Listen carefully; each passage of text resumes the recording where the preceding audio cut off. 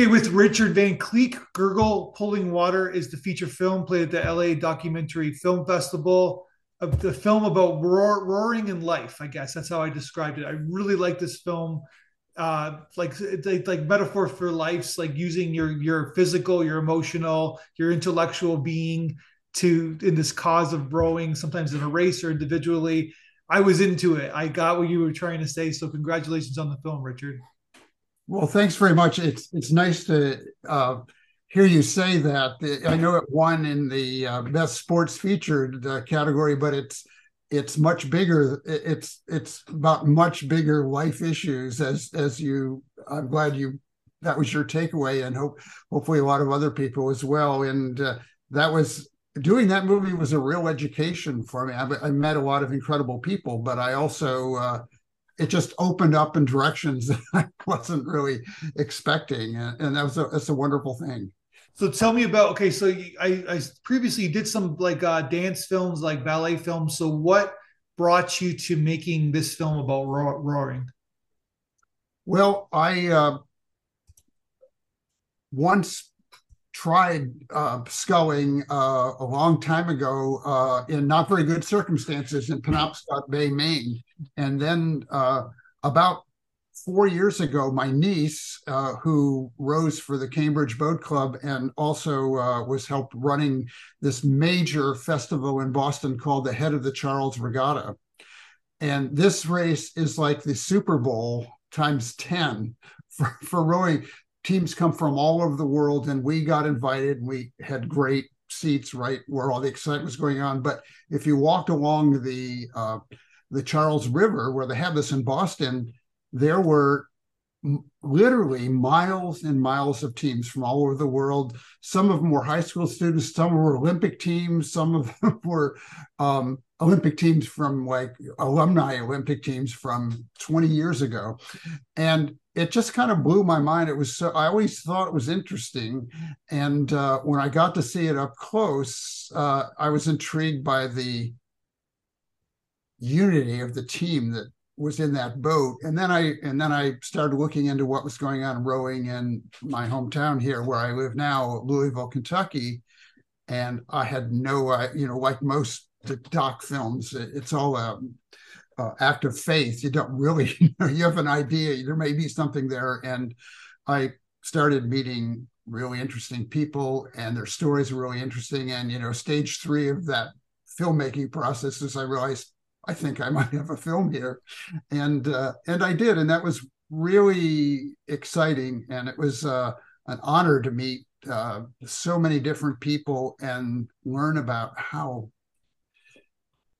devoted you have to be to becoming part of the group rather than acting on your own. It didn't matter how good you were, if you were a star or anything. It didn't matter. You just have to work as a group and become part of eight other people in a coxswain, and that was fascinating to me. Yeah, it is kind of amazing the unison. Like obviously in I guess there's like different levels. Like there's single, there's two, four, eight. Like I'm just thinking from the Olympic level, and yeah, there you have to be in unison with everybody because it's like one person's off, right? The boat can steer in the opposite direction. It steer left or right. So it's like it's just like in terms of like the teamwork, it's like a great like metaphor for like for team for like even when you're building anything, even making a movie, right? Like you have to everybody's got to be on the same page with the cinematographer, director, sound person, and editing. You know what I mean? Like everybody has to be in sync with each other, I guess, right?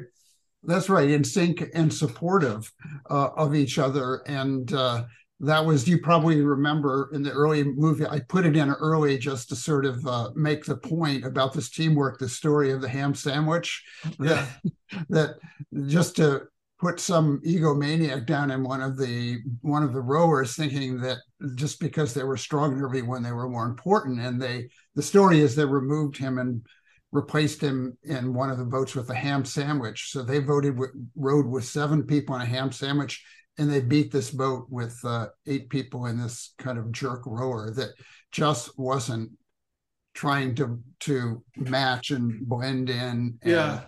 row with all the other people. And I this all came home to me. I was in the middle of editing this film, and I got invited to go out in one afternoon in one of their sweep boats. And sweep boats are the boats that each rower has only one oar, and you have four on each side and a coxswain. And I thought, well, isn't that nice? They're just going to take me out for a little go around in a circle. Let me see what it feels like. Oh Yeah. no, it was a real training session, and we rowed up in the Ohio River against the current for over 2 miles, and then turn around, come back, and I literally thought, I think I'm going to die today. It is so Yeah. hard, and that helped me in my editing process appreciate what they're talking about. You have to, the precision of it and the synchronicity. Yeah. And the gurgle thing, when that moment when everyone just hits it, like you feel that in a film crew sometimes too. And some days you go, wow, we nailed that. But that was an amazing experience. I was so exhausted after that. I literally couldn't get out of the boat. I had to roll myself out of the boat and just lie on the dock for a couple of minutes before I could stand up. There's something interesting about that dynamic where if you're just doing it by yourself, you probably would just stop and give up because you're tired. But because you're with others and they're depending on you, you're kind of like forced, or kind of like you find your inner self to keep going, I guess, right? That's exactly right. There's the response of, when you get in the boat, and for those who have not ever been in one, it seems insane. The boats are 62 feet long and 2 feet wide. I remember sitting down and going, what the hell am I doing? Because any movement by anybody shifts the weight of the boat. It can go left or right, and it just came down on me like a ton of bricks of how impressive it was when you see a really good team just cruising along, and it's just like one organism functioning. So tell people, or tell myself, why it's called Gurgle Pulling Water. Why is it called Gurgle? Yes, Gurgle. It's funny. A lot of people said, "Why did you name it that?" And gurgle is the sound that happens very rarely for even experienced rowers. Actually, John Hale in our movie talks about this. He's rowed all his life, and he's only heard this sound maybe 3 times in his life. And the sound comes when, after a long session, usually a practice session in the morning or the evening, everyone is tired enough to just fall into perfect sync for just a short while. And when that happens, the boat starts hydroplaning, and there's a gurgle of water that goes down along the 62 feet of the boat under the keel. Mm-hmm.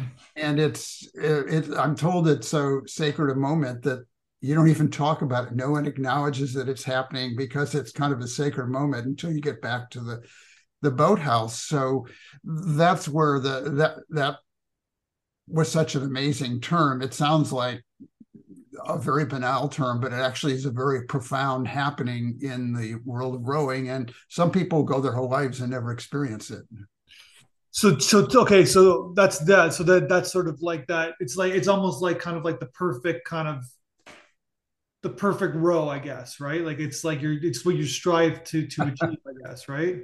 That's right. As John Hale says, for that moment, everything in your life and everything in the universe is in tune. Yeah, gotcha. And then he goes on and say, and of course, we're all human, and that doesn't last for very long. No. But, it's a very special moment. And so it just seemed like an appropriate way to title. There's a lot of analogies to rowing in jazz, I guess, right? Where like, and I guess there must be a jazz equivalent when they're just riffing, and then all of a sudden there's this magical moment, I guess, right? It's the same kind of metaphor with rowing, I guess, right? They're all trying to play the same tune, that's for sure. And I mean, you can have different styles, but you still have to apply that to the tune, the overall tune that everyone's trying to play. Yeah. And then, just like when you're listening to a great jam session, sometimes you go, wow, they just hit that. Exactly. Moments where you just couldn't imagine it being any better. They all become one thing. Okay, so tell me. Okay, so you said you got this back experience. And you're like, okay, this could be a movie. So what's the next step for you? Do you like write like an outline script? Do you do some, obviously you do some investigating work, but what's the steps for you to like make this film? For me, it's trying to after asking around and talking within the community, identifying who are some of the key players might be, and doing full length interview with them, and and then out of that Okay. all kinds of directions of, well, oh well, I need to cover this subject, I need to cover that subject, and in this film there are 15 chapters uh, in it, and so I really let the stories lead the way for me, because I knew what the general subject was, but you never know until you see, oh, this person is a great storyteller and has a great story to tell, and other people not so much. But I was lucky. I mean, the age span of this movie goes from 16 years old to 88. Yeah. It's a little feature section of an 88-year-old whose father never never went to watch him race, and you can see it still is a sore subject with the son 88 years later. He asked his father, why did you never come to a race? And he said he paused, and his father told him, I just didn't like boats. What's the answer?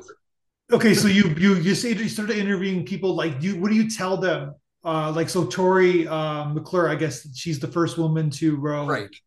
Like, That's she's a great interview, right? Like, she's fantastic. You got a good backdrop, nice camera set up too. It's perfectly set up to tell the story. So you just interviewed her, but what are you saying to her? I'm like, oh, I'm thinking about making a I documentary. did a lot of research. She had written a book about her whole experience rowing Corsa in the American Pearl. Yeah, So I think it's how I found my heart in the Atlantic Ocean. And so I did a lot of homework, and she picked up on that right away, because she's obviously been interviewed many, many, many times for this yeah. adventure that she did. Uh, and she really, and this is something I would recommend to any filmmaker: do your homework ahead of time and come in with. They don't have to be in chronological order, but a lot of questions that show detail that you've actually looked into this person's life beyond, oh yeah, you did something, you're famous and you did something famous.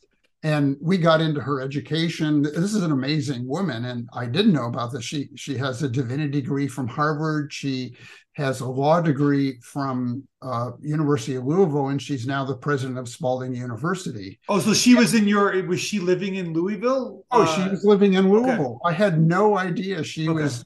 this person was in town and part of the Louisville Rowing Club, and it was amazing. But what really made that all work, so she was sitting, by the way, in front of the actual boat that she rowed across the Atlantic, the American Pearl, Mhm. and but she picked up right away, and then she just sparked up when she realized that I had actually done a little bit of homework, and so I think I got just her A game completely. And I mean, she's incredible. She's also, by the way, the first woman to ski to the South Pole. Of course. What do So you, what? so okay, so you just how long did you have her for? How long did you interview for? We had her for about an hour and a half, Yeah. maybe. And her energy and her enthusiasm for rowing really kind of sets up the tone of your film, right? I think she's the first person that shows up. Like, you have the good setup, the good montage of the water. We can get that in a second, but then she sets the tone of your film about, like, because her energy is contagious, I guess, right? So yeah, do you have any, like, in your interviewing skills, like, how did you kind of, like, was she just naturally enthusiastic, or did it take a while to get there when you were Oh, talking to she her? after, well, it probably took two or three questions to get going. And I had sort of set it up. I tried to set it up so I have some sort of easy softball generic questions. And then we got into real detail. I mean, Yeah. another great 45 minutes that didn't make it into the film. That it, you've been there. It breaks your heart when you realize, God, this is so good, but the movie Yeah, can't go on forever. exactly. And then you got John Hale, another Ivy Leaguer, I guess, and author, professor. So where did you find John? John is also here in Louisville. He's a very famous archaeologist, Yeah. and who's actually done archaeological digs. I don't think that's the word, under in the Mediterranean, and has dug up these big trireme boats that had 200 rowers on them. And by the way, he was also a rower for many years, and very popular professor. And I didn't know this either. He also is the one who had done the I don't know what it is, great performances or master classes. He's the one that on the internet that did the public speaking one for. Okay, gotcha. So So he's a master class professor. he just loves to talk, and he's very articulate. And again, I had another probably hour of stuff from him. You have a sequel to the film, then, I guess. Yeah, possibly.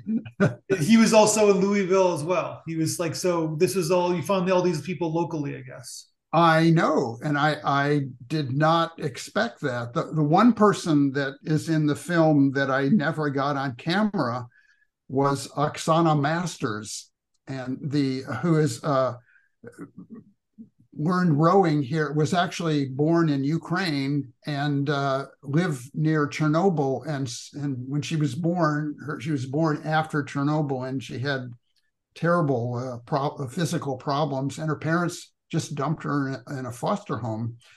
And she was adopted by someone who teaches at, again, the University of Buffalo, Gay Masters.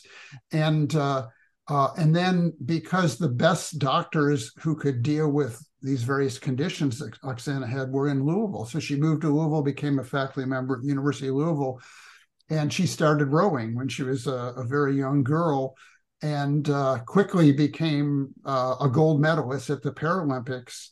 But that was just the start of her, and winning world champions. That was just the start of her athletic career. She then switched to, because of, I can't remember what some issue that wasn't good for rowing. She got into biathlon, skiing, and shooting, and distance skiing in the Winter Olympics. And then she also does the Summer Olympics. She became a cyclist, a hand cyclist, and has won like 4 gold medals in that as well. And because she does both the Winter and Summer Olympics, we never could connect. She was always somewhere else in the world. She's always training, right? She was always training, and she always somewhere else in the world. And I was thrilled just this past summer on ESPN. They played they have that annual sports award program, ESPYs, and the ESPYs, and there was Oksana on stage, not for the Paralympics. She was one of the nominees for best Olympic athlete. Yeah. Last Olympics with all these other famous people, which was amazing. So there's another story. I didn't know it was there, but her coach, it does appear in the film, the guy who started her out and got her through her first couple world championships. And it wasn't for not trying that we couldn't do it, but she was just, I mean, you can imagine her schedule if she's doing 2 different seasons. That's crazy. Like, that's someone who's that elite of an athlete that is able to do, like, can be at the top one of the like top athletes in 2 different sports, which is unbelievable, right? So yeah. Like, it doesn't happen, right? Like, it's not supposed to happen. You're not supposed to be that gifted, right? So, and obviously there's a lot of work involved. I'm not saying it's just gifts. Yeah. Well, she's now the most decorated Paralympian in the world. Yeah. Okay. So then you had one last person, Peter Salerno, who is very entertaining. He's 88 years old at the time of the interview, and he was still roaring. So he was an important guy, because you were showing kind of like the generations and how it's one of those sports where, like, or one of those activities that you can keep doing for forever, I guess, right? Like you're not gonna like you. It's good on the knees. You know what I mean? It's a good sport for the rest of your life, I guess, right?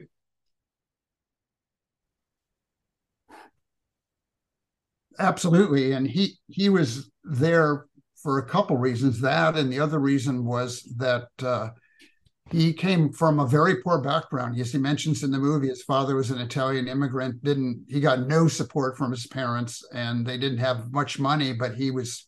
It turned out he had the opportunity to try, and he was very good and won a lot of Yeah. races. And as I mentioned before, his father never came to a race, even though he was winning a lot of races and things. But he's quite a character. When someone said, have you talked with Peter Salerno? I said, well, not yet. And they said, well, he drives around town on a Vespa and he's still rowing at 88 years old. And, Yeah. as a filmmaker, we go, oh, yeah, I want to interview this person. And that's why they're in the movie. He arrives in his little chapter on a Vespa pulling right up to the lens of the camera, because Yeah. that was why it wasn't kind of gratuitous or just an extra. That's the way he travels. So you like I said, the game plan was you interviewed all these subjects, and then you did some. Then did you go in the editing, and then you kind of figured out, okay, so then you kind of figured out the story through the interviews, and then you got it. Then you did some other footage of the roaring itself afterwards. Right. I didn't really start editing right away, but I started listening very carefully, taking notes and coming Finding out the with story, I quickly. guess. Right. Yeah. Finding the story with a game plan, and then going back and Yeah. making sure I had B-roll, backup to help show this visually of what we were talking about. And another big discovery for me was this adaptive rowing program in Louisville. I had no idea that this Louisville is the rowing club in Louisville is one of the best adaptive rowing programs. They get people out on the water who get out of their chairs and have this freedom to go rowing around. And now they've added to have 4 people who are blind rowing out in the river. It's really and it's Yeah. all volunteer run. So there's a really interesting part about some different people speaking up about what that meant to them, and their experience being given this opportunity to get out of the water and mostly get out of their wheelchairs. Yeah. And then talk about the B-roll footage or the footage on the waters. How did you like nicely photograph films, like really like you kind of made water like kind of a part of the characters in the film. How did you kind of like how did you capture that footage, and who was your quote unquote cinematographer for that footage? Well, that was me. And I just love the shape. I had done a project a few years back with the visual artist Julius Friedman, a really famous visual artist, and we had spent 4 months just shooting water. So I got very attracted to the designs and the vagaries and all the different shapes. And so I knew when I went into this movie as bumpers or just transition things to just try to give people a feel of what it was like moving on the water. And sometimes I shot from the coach's boat that was following a boat, and sometimes I was in actually I shot some in one of the boats one time when I was rowing, although that I actually, just for my own record, wore a GoPro on my head for my rowing experience, and it's so painful to look at. I can't even look at it because you can hear how hard it was for me. I think I did use 1 or 2 quick shots from that. It wasn't really meant to be used for that, but there were a couple ones that sort of helped move the Yeah. story on. So you wanted Sean Hennessy, one of your collaborators. You wanted him on he was supposed to be on the podcast today, but it didn't work out. So tell me about your relationship with working with Sean to finish your film. Sean Hennessy, who did the score for this, is an interesting character. I first met him when I was working at Northwestern University in Chicago, and I was director of the concert series, and also involved in the Davy distance learning initiative, which meant I direct a lot of live shows. Well, Sean was in the trumpet studio there, a very famous trumpet studio that has currently players from that studio in every major orchestra in the United States, just about. And he's a trumpet player. Uh, Started at 10 years old, and by 13 was a soloist with the Colorado Symphony. He's from Colorado. And after Northwestern, he was interested in writing scores for films and TV. He went to the University of Southern California, that great program, University of Southern California, for TV and film writing. And I didn't see him for 10 years. And when I edited this film, I edited actually to a lot of different kinds of music. And I thought, no, that works. That's pretty good. And then I thought, wouldn't it be wonderful to just have an original score? And I tracked Sean down, who had moved back to Colorado Springs, and he agreed to do the score. And for 3 weeks, he would write for one chapter each time. It was like Christmas morning. I'd get up and check my email, and there would be a link to another segment. And we worked very well because he kind of knew what feel I was trying to get for music underneath each chapter from what the music I had, and then completely created original things to go in there. And he's also a very accomplished, he studied with Wynton Marsalis. He's also plays jazz, my kind of musician who's into all different kinds of music. And I highly would recommend him if you can get on his schedule, if you're looking for a good film composer. Very flexible. We would, if I ever felt that something was just a little off or could be a little bit different, it was very easy to work with him. And I think the music does bring up the stories. The 100%. Stories were strong, but I think it helps. 100%. So it's a really nicely put together film, and it's like a nice score. So tell us about, so in our festival, we send the feedback people to you. We send the audience to you. What did you think about the feedback video that we sent you? It was very interesting. I was impressed that I could tell they all really did watch the movie, which you can't take for granted. And they had some really good comments. One of the reviewers said she related to Tori Murden and the kind of the way she carried herself. I mean, one of the interesting lines in there is Tori Murden said, maybe this will sound controversial, but she said, COVID's been good for me. Some days I don't even like people. Yeah. She's just very forthright, and she's an introvert. That's why she was so successful rowing across the Atlantic Ocean, because she liked being by herself. COVID was good, like, not to diminish what happened, because nobody obviously wanted it to happen, but COVID, the silver lining that COVID was good for a lot of people, like in terms of artists and creators and things like that. It's just like it gave people a reset, or it gave people my life included. My life was crazy. I was like going to different cities every week, and I had 2 young children and a marriage, and you know what I mean? And it was just like, it forced me to sit down and do nothing. Right. So yeah, which was good. Right. And because burnout was happening. So anyways, it was just like, so I think that she can say that because I think a lot of people related to that, to what she said. Yeah. Well, I agree. I felt the same way. It gives you time to slow down and think and imagine. Exactly. So and from a creative standpoint, it helped a lot of people. So the film's doing well. Like the film's doing so it's going to all the festivals and winning awards for yourself. What's the next step for you? Are you looking for distribution somewhere? I am. I'm hoping through all these film festivals that and I'm really pleased with how well it's being received. Especially happy for all the people in the film, that there's so many good stories. Yeah. But I'm waiting right now to see if PBS is going to pick it up, and if they do, I'll be able to probably sell some underwriting on the front and the tail end, and pay some bills, and if all goes well, make a donation to the boat club, which I really want to support what they're doing there. Well, look at you. I was just gonna I was gonna say that it's gonna help you make your get funding for your next film. But yeah, that's even better. You're gonna basically so you're that's very selfless of you to do that. So yeah, it's like I said, I like this film. It's really nicely put together. You got some golden interviewers. I like how you structured it. You said you went out, did the interviews, and then you kind of found the story within their stories, I guess, too, right?